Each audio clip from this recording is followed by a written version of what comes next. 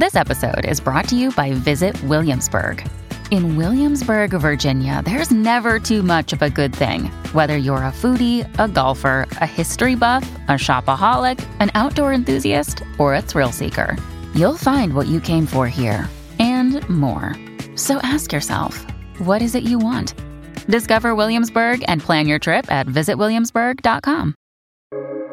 Welcome to the New Books Network. Hello, everyone, and thank you for tuning in to this New Books Network podcast.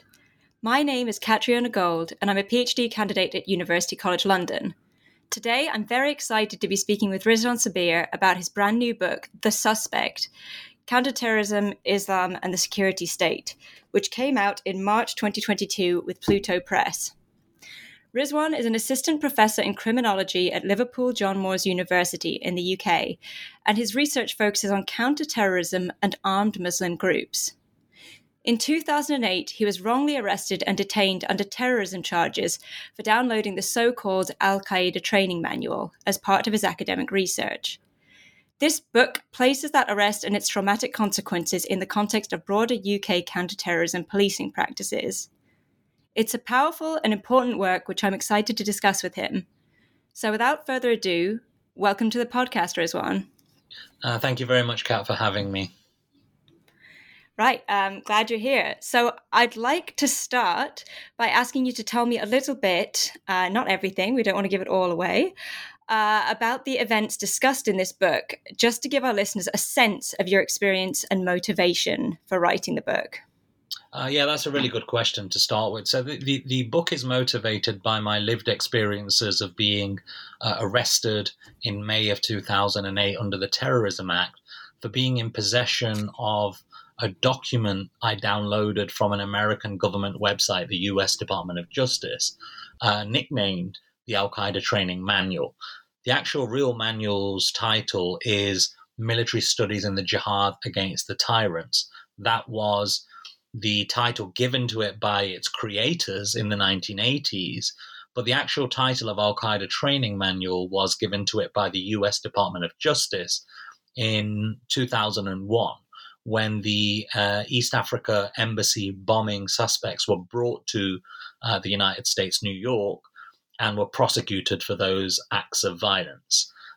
That's when that document was submitted as evidence, and part of the US legal process is to make public all submitted evidence, which included the Al-Qaeda Training Manual. That actual Al-Qaeda Training Manual can be purchased from high street bookshops, and it can also be loaned from the library. I'd actually downloaded it for free, a redacted version because it had key chapters missing from the US Department of Justice website. When this actual document was discovered on the computer of my co-accused, an Algerian Muslim man who was working as the principal administrator in the Modern Languages Department at the University of Nottingham, that particular document was reported to counterterrorism police, who then arrived on campus and executed Operation Minerva, in which both he and I were taken into custody and held for a total period of 7 days and 6 nights in solitary confinement, while our lives were turned inside out and upside down in order to determine whether we were actually terrorists using this for nefarious purpose, or whether we were just students going about our academic research. Right. And perhaps you could tell me a little bit more about how those events unfolded at the kind of university level, like what happened at the university to make your arrest, which seems completely disproportionate, in hindsight. How did your arrest come about? Yeah, so when the document was found on Hisham Yeza, my co-accused's computer, it was escalated to the university's management. Now, in any public sector institution like a university, one would expect a certain due diligence to take place before such material or literature is reported to the authorities. For example, you could have consulted the university's terrorism and insurgency expert to provide some kind of counsel on what the nature of this document was. And had that happened, it would have emerged within a matter of 60 seconds after a brief Google search that this document is actually a publicly available high street library document that's been used by thousands of researchers across the world for their legitimate academic scholarship and research. None of those checks and balances or due diligence were conducted by the university. Instead, the matter was escalated to the Internal Security Department, whose head, an ex-special branch police officer, actually reported the matter to his ex-colleagues rather than ringing the police at a normal level and reporting the discovery, who would have then carried out their due diligence and escalated it up the chain of command. None of that happened. So we can see immediately that processes in order to investigate the discovery of this document before the police were called were completely sidelined. No risk assessment or analysis was done by the university to determine and ascertain the nature of the document, something which I had confirmed in writing with the help of my Member of Parliament, because the university would not, so to speak, be transparent about that particular issue. So all of these processes that were established out of a commitment of duty of care to students and staff members were completely sidelined because of the kind of moral panic that was driving British counterterrorism and civil society institutions at that particular juncture in history, right? It's 2008. We've just had the 7/7 London bombings 3 years earlier. There are other plots taking place. So I think we have to place it in the context of that broader moral panic at the time and how that leads to all of these processes and safeguards being completely sidelined and the police rushing onto campus with 26 police officers in what became codename Minerva in order to arrest my co-accused Hisham Yeza and myself under the Terrorism Act. Right. And that arrest was found to be wrongful because you did bring a court case, right? Could you tell us a bit about that, perhaps? Yeah, sure. So the court case was actually proceedings were brought in 2008, about 5 months after my arrest and release without charge, because of course I was released without charge, I should emphasize. And part of that court case, the kind of driving or motivating factor was to make sure that my name, which I knew at that moment was going to be kind of tarred with this brush of, suspicion and doubt, as I'll explain to you shortly. But I had to clear my name in a very public way and make sure that the police recognize that they cannot just go about arresting postgraduate students, conducting academic research on armed Muslim groups and government policy and get away with it. So it was that kind of inherent, innate desire and need to not only clear my name, but also to hold the state to account for its excesses and draconian laws and practices that authorize them and legitimize and justify them legally to go into universities and arrest ordinary people because they are either Muslim or engaged in political activism or dissidents.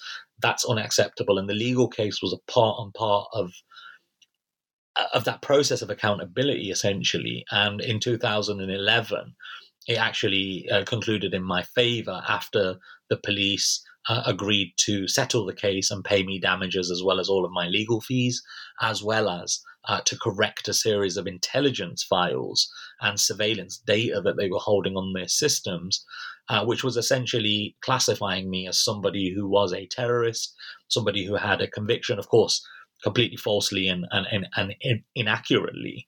And that's what the outcome of that was. So for me personally at that time, it was a monumental personal kind of vindication and allowed me to then try and move on with my life and kind of leave this behind. But actually, I soon realized that was not going to happen because of the kind of mental health issues I started experiencing after the kind of dust settled on the legal case and led to a whole series of kind of traumatizing outcomes and problems for me.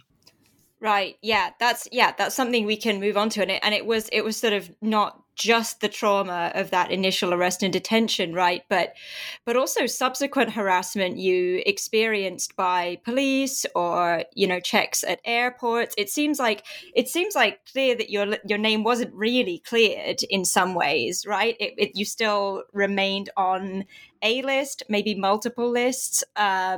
Could you maybe sum up some of those experiences you had subsequent, and kind of the kind of time period over which those were happening? Yeah, that's actually a really excellent question, because I think most people will understand that if you are arrested and then released without charge, that the state believes you to be innocent and therefore allows to just get on with your life as an ordinary person. That's actually naively what I used to think at that moment in time as well, that I would just, my name would be on certain databases, but I would allow to be able to just get on with my life as a normal student, postgraduate student at that time, doing a PhD and then an academic. But actually, I very quickly discovered and learned that that was not going to happen. And what I was essentially being subjected to was repeated stops and search whilst I was driving, because a certain set of laws apply to the drivers of a motor vehicle in the UK, as opposed to a passenger or an ordinary member who's walking in the street, right? So it's a slightly stricter set of laws that apply. So being the driver of a motor vehicle makes you essentially more vulnerable to being targeted by the state and having to kind of divulge certain pieces of information when you're questioned. Also, at the same time, whenever I would travel, I would be detained at the border, either at the point of entry or exit of the United Kingdom, and be questioned for considerable periods of time. Now, for example, one of those stops that happened on my return from Spain to the United Kingdom was actually in 2010, and it was an intelligence-led stop. What that essentially means is that the police were waiting for me on arrival to the United Kingdom, as opposed to just profiling me and randomly stopping me for questioning.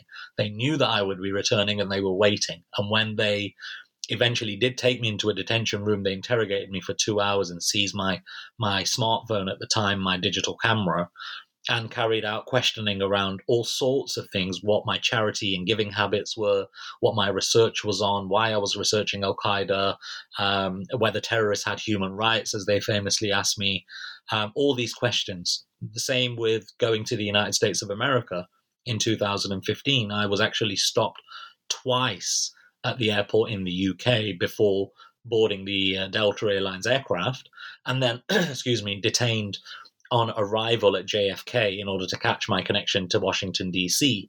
So you can see that the level of scrutiny and suspicion that was following me at that time, and all of this was driven by a specific flag that was placed next to my name called subject of interest for previous terrorism-related offences. Now, every person who was arrested under the UK terrorism laws is placed on a database, and that flag is added to their name. So whenever they travel or whenever they kind of apply for a job in a sensitive post, that particular flag will flag up particular information. So this flag was then causing me to be constantly detained and questioned and having to account for my actions at the roadside and the border. But also at the same time, as I kind of busied myself with researching government policy, eventually I discovered through disclosures made to me that there was email traffic, there was records being kept by government agencies about the sorts of information I was requesting under the Freedom of Information Act, the types of events I was involved in, what my research was about, op-eds that I was writing in media and blog spaces. All of these were being logged. So even though I was innocent in some, the suspicion, the doubt, the skepticism that somehow I was not actually innocent but was engaged in something troubling and problematic and worthy of further investigation and analysis was very much present throughout the entire time after my release, up until, I would say, to 2000 and till present, because it expresses itself differently. So that shadow of suspicion followed me for a number of years. And this is despite you not only never having been charged with anything, but having won this case for, having been wrongly arrested against the police. And so that's, it seems absurd that you would still be on a number of lists, but that's kind of how it works here. And I think we can pivot to that now. I mean, you started talking about this broader context of counterterrorism policing in the UK, but maybe you could just introduce the concept. What is counterterrorism policing, and how did it sort of arise, or not arise, but develop in the 2000s? And I think maybe this term counterinsurgency might also be useful to talk about. Yeah, that's an excellent question. So counterterrorism policing, which is essentially what I was the direct victim of because I was arrested and subjected to violence, of course, draws inspiration from a broader field of counterinsurgency. Now, for those listeners who may not know what counterinsurgency is essentially a military doctrine that holds the idea that not only are individuals engaging in violence a problem or a threat that need to be neutralized, whether through overt acts of state violence like arrest, detention, drone strikes, targeted assassination, and so forth, but actually that insurgent, that individual relies upon a broader community or subgroup in order to find sanctuary and safety, and also to find momentum for their ideological worldview. Thus, rather than just targeting the so-called violent individual, you also have to police and monitor the broader pool within which that violent individual operates and relies upon for their existence. So the inspiration to include that particular discourse in order to explain counterterrorism and my own arrest was driven by this need to kind of place this arrest of an individual at a university in the United Kingdom into its broader global context, because of course the arrest takes place in the broader context of the war on terror, which is actually a war of counterinsurgency. And that is to say, not only are violent individuals targeted, but actually non-violent individuals and communities who may provide or may have similar grievances to the violent individuals need to also be targeted through a combination of persuasive and manipulative actions, as well as psychological influence and messaging campaigns. So the reason to include counterinsurgency was to say, look, you can't just look at this case in isolation. In order to understand the context within which the possession of literature, for example, becomes criminalized and viewed with suspicion, is if we understand that actually one of the main drivers for this policy area is the belief that ideology is driving violence. And thus anybody who either holds or wants to even understand the ideology of armed Muslim groups and kind of challenges that taboo that exists to understand these groups becomes a target and a suspect within themselves. But we can only understand that is if we look at counterinsurgency. That was one of the main reasons, but there is also another reason. And the second one is that counterinsurgency has a number of key principles that drive this particular form of warfare. For example, all the violence that is undertaken by the state must be undertaken in accordance with carefully drafted legislation and law. It's the rule of law and violence that's undertaken through the law that counterinsurgents promote, because it leads to the generation of consent, the development of acceptance. So every form of violence, bar a few, are enshrined and based upon carefully drafted pieces of legislation.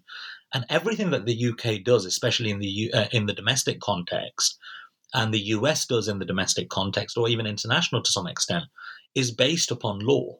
So in order to understand how lawfare becomes used or is used by states in order to exercise violence, we can only do that if we understand how it's used in this form of warfare. Also, secondly, and most importantly, counterinsurgents say that in order to undertake any form of action, whether it's coercive or persuasive, you have to collect information and intelligence. And that comes from agencies like the CIA and MI5 and MI6, what we could call covert intelligence or signals intelligence, listening to people's phone calls and emails, social media data, that kind of thing. And also at the same time, anthropological data, social scientific information collected by academics and military anthropologists in order to develop policy that will either be informing the use of violence or the use of communicative propaganda strategies. And that is enshrined within counterinsurgency doctrine. So I thought, in order to actually understand and explain what's happening in terms of lawful violence, surveillance, policies like the Countering Violent Extremism Prevent policy, which seeks to influence people's ideas and minds in order to ideologically indoctrinate or program them, can only be understood as if we understand this historical form of warfare that has always been used against racialized minorities in the global south, whether it's in Vietnam, whether it is in India, whether it is in Egypt, Oman, Cyprus, South Africa, Malaysia, and other parts of the world where empire had some kind of control or leverage over the population. So that's the reason why I kind of integrated this discussion of counterinsurgency. Right. Yeah. The kind of connections between the sort of global context and or imperial context and the UK context of domestic policing seem quite clear from your discussion.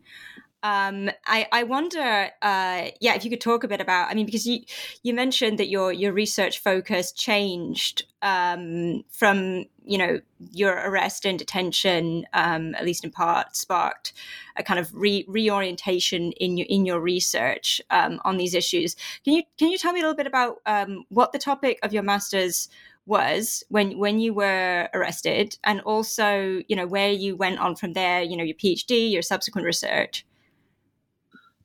So when I was actually arrested, and even before then, when I was doing my master's in international relations, my research focus was always driven by this desire to understand what was motivating armed Muslim groups like Al-Qaeda.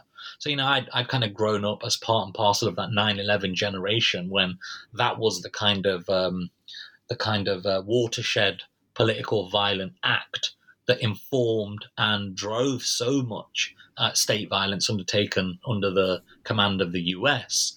So I became curious and interested. Why was Osama bin Laden and Al-Qaeda flying planes into buildings and blowing up tubes and trains in Spain, for example, and bombing hotels and nightclubs in Bali? So I wanted to understand what was driving them. So part and parcel of my research at that time was structured in a way to understand the motivations in order to explain them. And the whole desire was driven by this need to create policy that was more progressive and would lead to resolution, conflict resolution, right? So we understand in order to explain, in order to create policy that will actually address the drivers of insecurity. And then during the course of that attempted research, I was arrested and detained and accused of being a member of Al-Qaeda myself, as if I was planning an act of terrorism. And that completely sent my mind into this confused frenzy that I thought there were, as a naive 22-year-old at the time, I thought there were clear boundaries between, people who were the good guys and people who were the bad guys, and mostly they are guys. So I couldn't fathom how that was happening. So when I was released without charge, I became a lot more curious to know what it is that the state, what allowed the state rather, to kind of execute this form of violence against ordinary people who were trying to understand and explain armed political violence. So as a result, I was no longer interested in looking at the small person, but actually I wanted to look at how power was institutionalized and embedded, and how it constructed certain communities as threatening and dangerous, and through the use of law, allowed violence to be exercised against them without any public outcry or criticism. So I decided to start looking at power and how power was institutionalized and embedded within all institutions within civil and political society, as well as the police and security agencies, in order to understand what was motivating these particular agencies to use violence and against people who were actually trying to create progressive and forward-thinking policies. So as a result, my entire focus had to be reorientated towards counterterrorism rather than terrorism. So state violence rather than non-state violence. Right. And you'd had this very personal experience of the stakes. It should also be mentioned that, you know, as you do make clear in your book, you were in some ways exceptionally lucky or privileged in terms of the fact that you did manage to dispute your arrest, the fact that you weren't charged, you had excellent legal support pro bono, because I think you mentioned that you weren't eligible for legal aid. Is that correct? Yeah.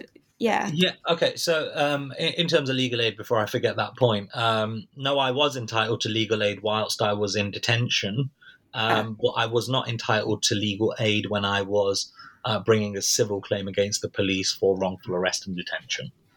Right. Okay. Sorry. But yeah. No, that's fine. I'm glad you asked it for a clarification point. Just on the broader point about the case being an exception to the rule, actually, this is a really, really key point that you've mentioned, and it is something that I do mention in the book as well, that my story is not an exception. It's actually the rule. The only thing exceptional about it is that I'm telling it in such a formal way. And I'm only telling it in such a formal way because I have the privilege and the benefit of having an education. Yes, that education was challenged and may never have existed once I was taken into custody, and I may have found myself being prosecuted and convicted.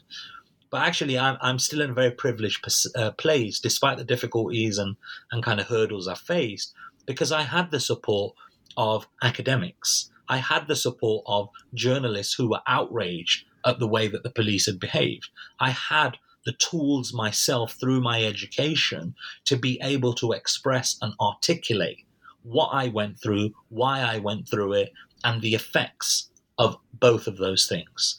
And not everybody has that. And this is why, and this is how the state and its agencies of coercion and control oftentimes get away with the exercise of violence, that they pick on, they target the most vulnerable segments of our communities who are not able to draw or create connections with journalists and bloggers and lawyers and others in order to articulate and express themselves. So yes, whilst it is unique that I am writing about this particular topic in a formalized way in the form of a book, it's not an exception. The only thing that is exceptional is that I'm telling the story. The actual experiences that I'm describing, the after effects, the surveillance, the feeling of being gaslighted and coerced, and kind of being disciplined all the time.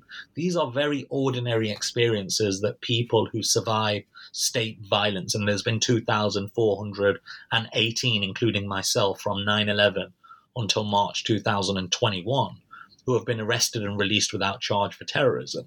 All of those people will be going through similar emotions. But the question is, they're not able to tell their stories. I am. That's what makes the case unique. Yeah. And I think, what I mean by exceptional is not just the fact that you're able to tell the story as well, but the fact that you were able to respond and that you had the support in that moment to do that. Because, of course, the outcome has been different for lots of other people kind of charged with, or who were charged, rather, you weren't charged, but who did end up being charged, spending time in prison, right, for offences which, may or may not have warranted that under this kind of very broad net. And so I think I wouldn't want people to read this or listen to this and come away thinking, oh, well, it's okay, justice prevails, in this case, because actually I think that's one of the things that is exceptional about this case, is that you were able to fight it so effectively. Actually, just on that particular point, a particular memory based on a conversation I had with my lawyer. When I told him that I was writing this book, he actually said to me, he goes, make sure you discuss legal aid. So in the UK, if you are arrested by the police for any crime, you're entitled to legal representation at no cost to you, at the cost of the taxpayer. Now, the trouble is that the Conservative government, especially since 2010, has massively slashed access to legal aid.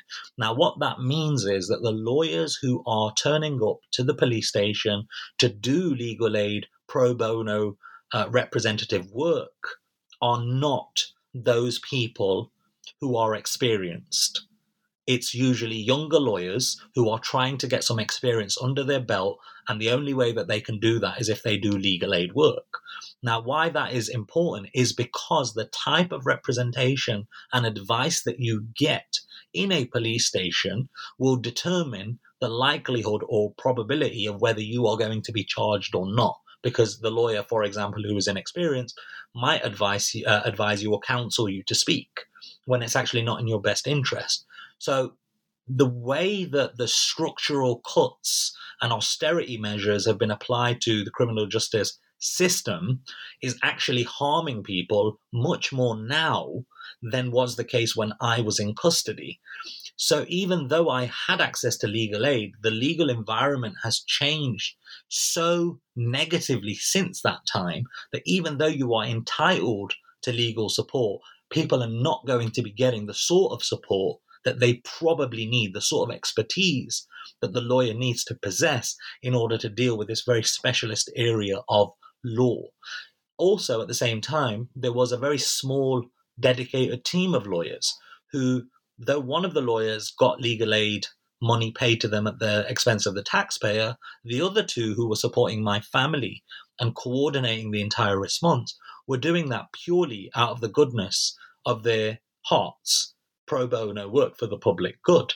And had they not done that, then the outcome for me could have been very different, as it oftentimes is for so many people. So I just wanted to kind of emphasize that point, that even though in the UK we have legal aid, it's been cut to such an extent that it's now only attracting certain types of people within the legal profession who mostly need the experience rather than doing it for a more profound kind of public accountability purpose. Right. I didn't know that context, and that seems really important to note. That this is we're already in a different time now than 2008, right? Quite different. And I think, I mean, I want to ask you a bit now, I think, about the process of writing this book, of sort of putting down this account. It was a sort of multi-year process, right? Tell me a little bit about that. So most people, writer friends of mine, I write this in the book, always explain to me that the process of writing would be quite healing and therapeutic. Actually, I found the complete opposite to be true. I found it to be a really triggering, really damaging, and really difficult process to kind of put down on paper in black and white what had happened, why it had happened, and the effects that it had on me. And the more I did this, the more triggering and more traumatized I felt, because in that moment, I was no longer in my writing space. I was back in that prison cell or that detention room at an airport or at that police checkpoint where I was being stopped and searched, for example. So the entire process became really cumbersome and really difficult to actually engage in. But also at the same time, it was triggering these fears that I was being surveilled and watched by the security and intelligence services. So I felt that my laptop was compromised. I felt like my smartphone was being used to monitor my movements and listen to my conversations, who I was hanging out with, and so on and so forth. So it became this really, really difficult and damaging journey, which is one of the reasons why it took me 4 years to actually get the content down in black and white and to write this book, because I had to deal with not only the difficulty of writing, but also the kind of re-triggering that particular writing was creating or inducing in me, the trauma that was kind of recreated every time I would write. And that led to serious things like physical pains that I would feel in my body. And the moment I would stop writing, they would diminish, they would lessen, and then reappear acutely when I would begin rewriting again, which is when I realized, actually, something is happening here. There's something connected between what is happening in my mind and how my body is reacting to that. And when I started engaging with books that talk about psychological trauma, that's driven by abuse or political violence, such as torture, for example, or kidnapping or being held hostage, I quickly realized that actually this was a very natural outcome to the experience of being traumatized. And then when I started to understand that particular discourse, I realized the importance and value of also integrating that into the actual book in order to explain to the reader that, look, you can be entirely innocent, you can be completely unfairly targeted by the state and try and go about your life as normally as possible. But the way that the brain is wired, it will cause you to feel certain things mentally and physically as well, and that you have no control over that, and that the only way that you can gain control over that is to understand what it is that you've been through in order to get some kind of therapy. So that's the kind of one of the after effects, the harrowing after effects of understanding everything and trying to write about it, and also something that kind of caused the book to kind of have this paradox at play, which was, my freedom depends on writing this, but also writing this is imprisoning me into that kind of that tyranny. So it was this constant fight or flight mode that was triggered in my mind. Do I just kind of run away from all of this and bury this, or do I actually confront this head on and fight it? So during the entire process of writing, there are things that weren't included that now with hindsight and reflection should have been included, because at the time I didn't know how loud to scream about all of those things or whether I should run away. So it'll be interesting to see how the readers respond to that kind of fight or flight kind of meta-narrative that's woven into the text. Right. Yeah. I mean, you speak really well about the sort of consequences and I think, the stakes of talking about this trauma that you experienced. I mean, it wasn't just the sort of 7 days and 6 nights in detention, during which time you were being interrogated, which is distressing enough. Also the subsequent events. And then, the process of writing itself. A lot that you discuss in here, which is absolutely fascinating. But it was also, the response you got from the mental health services when you did seek help, which as advised, good to do. But then in 2013, when you sought help, you wrote that at no point was it sort of mentioned or, acknowledged or that this might have something to do with all of your experiences at the hands of the state, right? Any of them. I wonder if you could talk about a little bit about that and then the stakes there. Yeah, so I was very reluctant to draw upon the support of mental health provision in the NHS, which of course, as British citizens, we're all entitled to free of charge.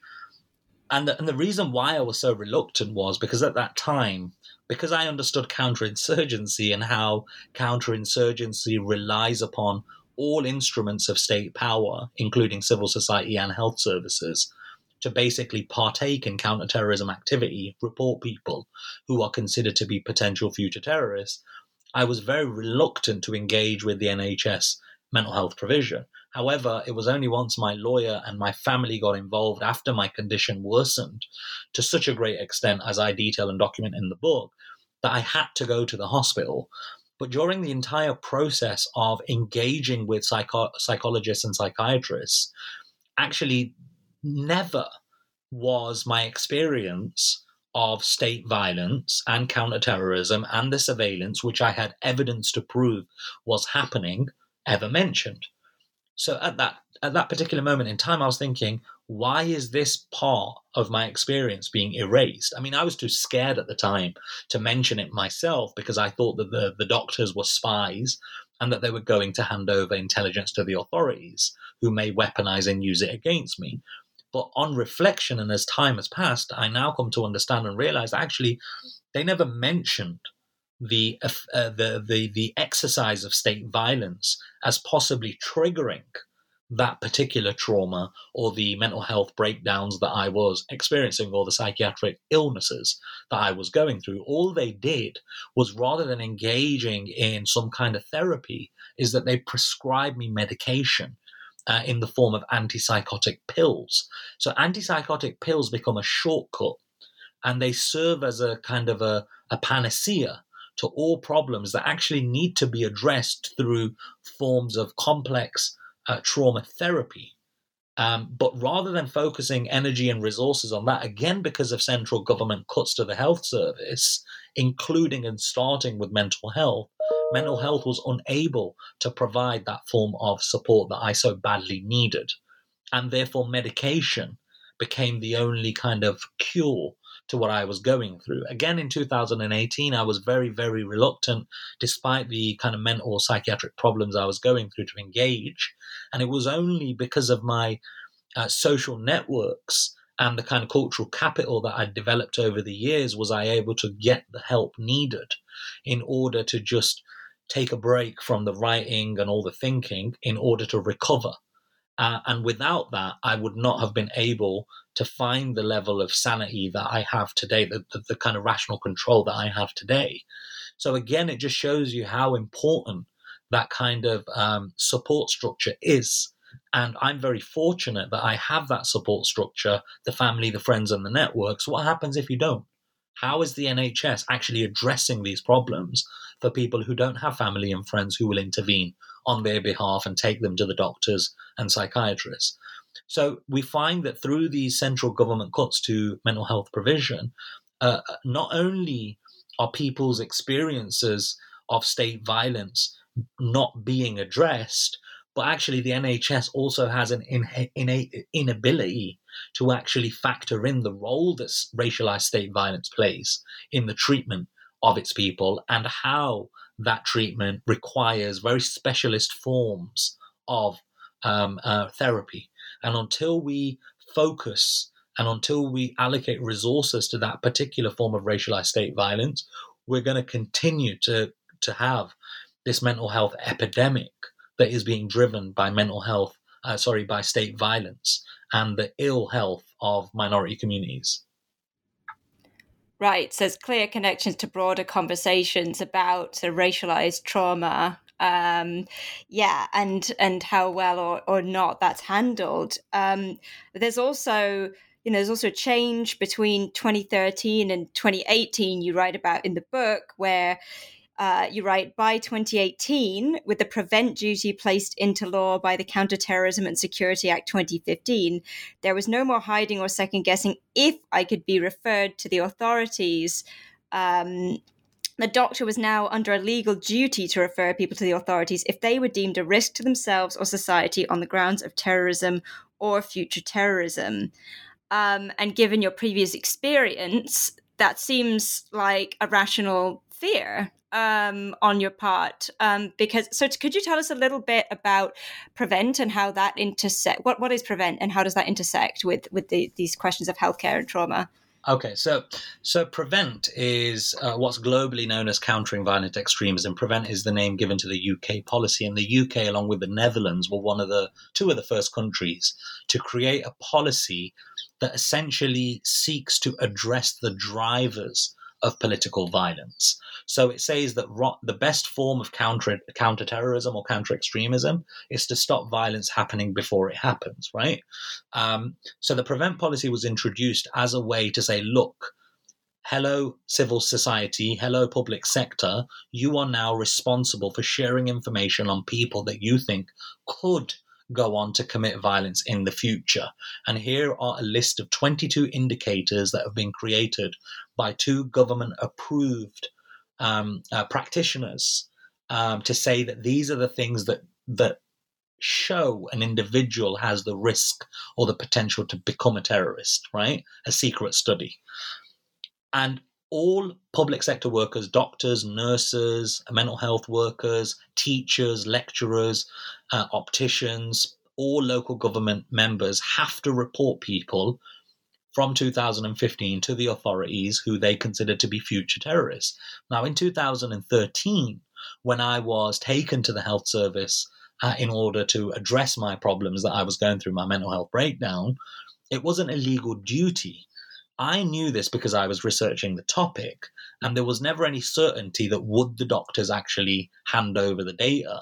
But in 2018, it had already become a law 4 years earlier. So there was no ambiguity any further as to whether I would be referred to the authorities if they felt not only that I was going to become a terrorist, but whether I was vulnerable, right? Not in control of my rational faculties to such an extent that I could be indoctrinated or manipulated into engaging in political violence. So as a result of having that particular knowledge, the state was able to create and induce this fear that I had never experienced before. So rather than becoming a space of safety and sanctuary, the health service actually became an extension of the security state. And it became a space of danger and risk to me and my liberty. So rather than engaging with it and trying to get the support that I so desperately needed from doctors and clinicians, I was unable to do that.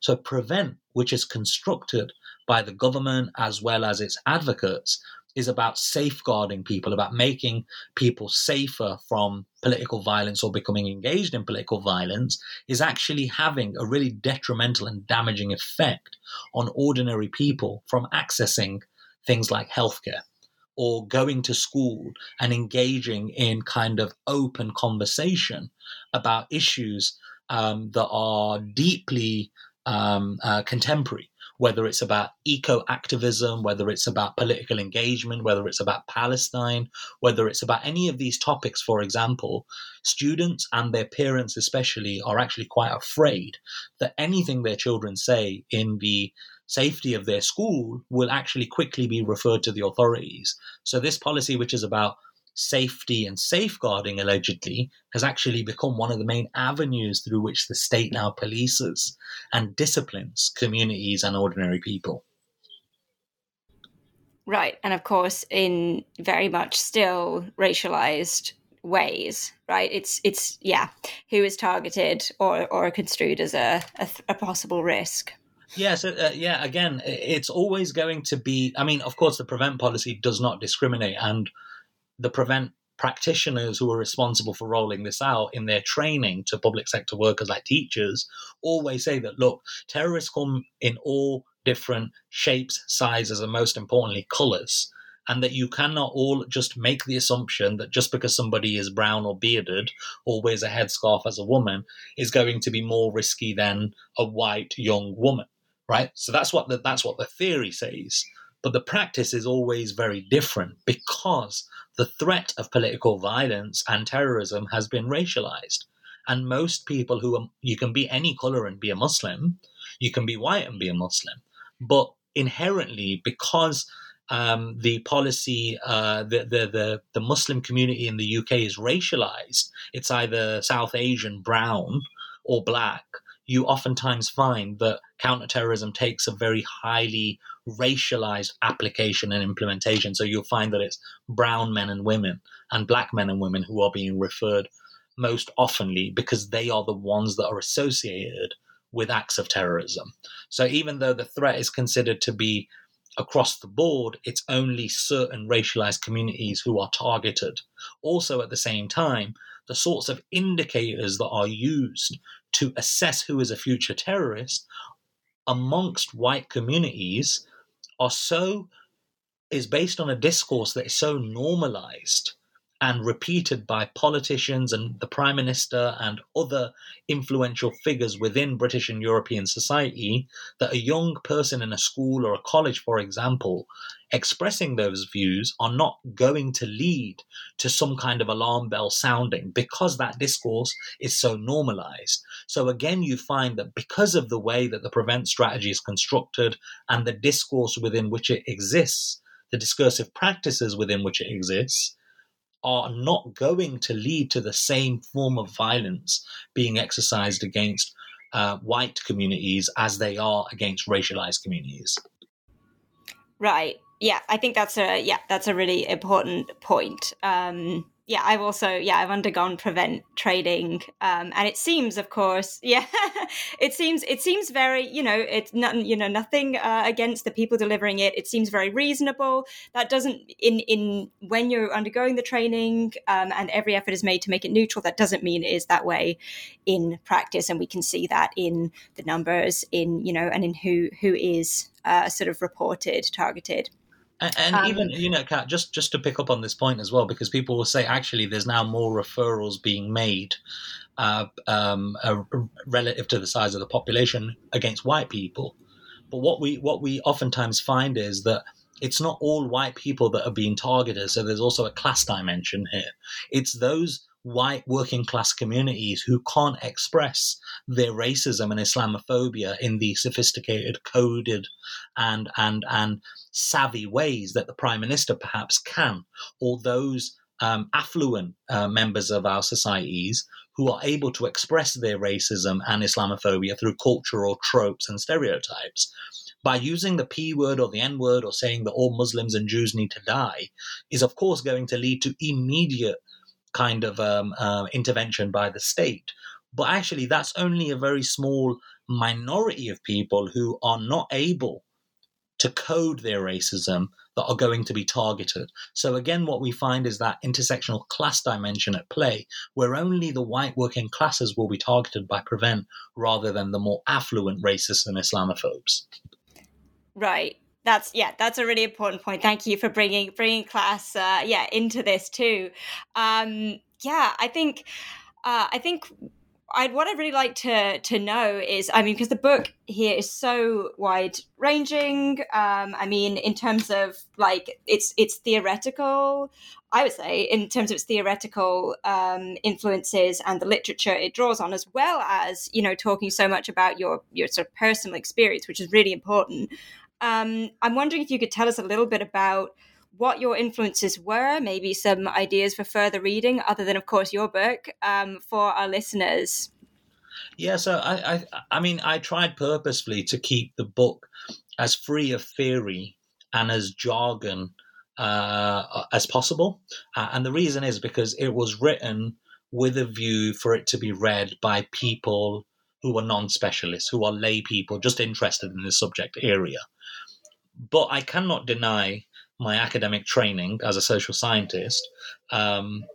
So there is this kind of integration of theory, and I think the two theories that are kind of driving the lens through which I view counterterrorism is Foucault and his work on governmentality and disciplinary power, and Antonio Gramsci's work on hegemony.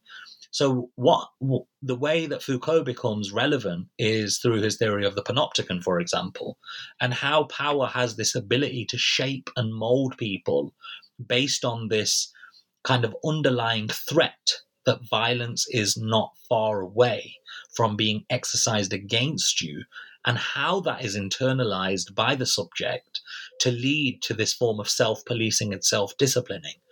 So in those particular chapters where I talk about how there was this constant fear that was kind of overriding my rational faculties and my ability to distinguish between fact and fiction and reality and fiction, it was this internalization of power and the way that power makes us believe certain things, how it molds and shapes us. So I'd say that was one of the most important theoretical kind of text that informed my writing, but also at the same time, Antonio Gramsci's work on hegemony, how power has an ability to construct through discourse something as so natural and so commonsensical that we don't even question it. We don't even see it. So, for example, when I'm arrested and taken into custody and investigated and then released without charge, it doesn't cause a mass protest amongst the general population. Yeah, the people who I know or the people at my university and other academics can see the problems and difficulties with arresting a young Muslim student. So part of the reason of writing the book is to actually challenge those commonsensical assumptions that the state always acts in a fair and proportionate way and only uses violence against those people who are considered to be deserving victims. Actually, the entire book becomes an exercise of counter-hegemonic resistance. The entire writing of the story in order to make visible how state power works, how it coerces, and how it kind of operates is a way of making visible something. And making something visible is the first step to creating a situation to make people question and doubt that actually power is not or should not be embedded and not questioned in this way, because it causes these effects that we take for granted because they are hegemonic. So the entire book is framed by this kind of Gramscian commitment to making the invisible visible by using my particular story and survival as a case study for people to understand and read. So I think those are the two key theoretical texts that kind of shape the book and the way that I've written it. Right, great. Yeah, and I mean, you talk, as well as the book being this sort of form of resistance in and of itself, you talk a little bit towards the end of the book, or quite a bit actually, about sort of other possible avenues for resistance or change. Could you tell me a little bit about those? So the kind of final few chapters of the book are focused on kind of helping the reader think through some methods of resistance, because the entire book kind of makes a case for how overpowering and how overbearing the state security apparatus is. But actually, despite the almost godlike presence that the security and intelligence agencies and the military want to assign themselves, there is still space and scope for resistance, because ultimately in democratic societies, the state craves consent. So it has an ability to force their way and compel and coerce people into changing their behavior. But that particular change in behavior will never be from, so to speak, the heart. And that is ultimately what the government desire. They are happy with your compliance, but they need your consent in order to legitimize the political system within which that government operates. And it's that need for consent that creates the first avenue, the first space in which some kind of resistance can be offered. So, for example, in the book, I make the case that, look, if you don't consent and you comply, you're showing the public and the state that they can make you through the barrel of a gun or or a baton to change your behavior. But the only reason you're changing your behavior is because you are afraid. So fear becomes visible. It becomes undeniable almost. And that can only happen as if you withdraw your consent and not give your consent. So every time that I would stop by the police, for example, I would tell them that I don't consent to this stop. I do not agree with this stop. I do not agree with your exercise of power, but actually I'm going to comply because I know that you have the power right now. And what that does is it kind of emphasizes that asymmetry in power between who has the power and who doesn't. And by emphasizing that, we can always show that actually we may go along with what you say, but we don't agree with it. And the state want us to actually agree with it. They want us to consent. And by not consenting, we can make visible that the state and its political system relies upon coercion and fear of its activities and its presence rather than our agreement. So that's one way, for example, that we can use, so to speak, to resist state violence and the way it operates. Also, there was another chapter in the book that's dedicated to sharing our stories and how state violence affects us in a very real, lived way. And the reason for that is not only to gain a sense of solidarity and to share our suffering and our struggles with other communities of struggle, but also to start making those stories central to our efforts to resist structural violence, structural racism, structural Islamophobia, because all of these things are hegemonic. They are invisible. The way they operate, the way they subject us to violence and coercion and control. And by making visible those stories and how those structures of power damage us and harm us, we can show that actually we may not think about the effects of these structures, but actually this is the outcome.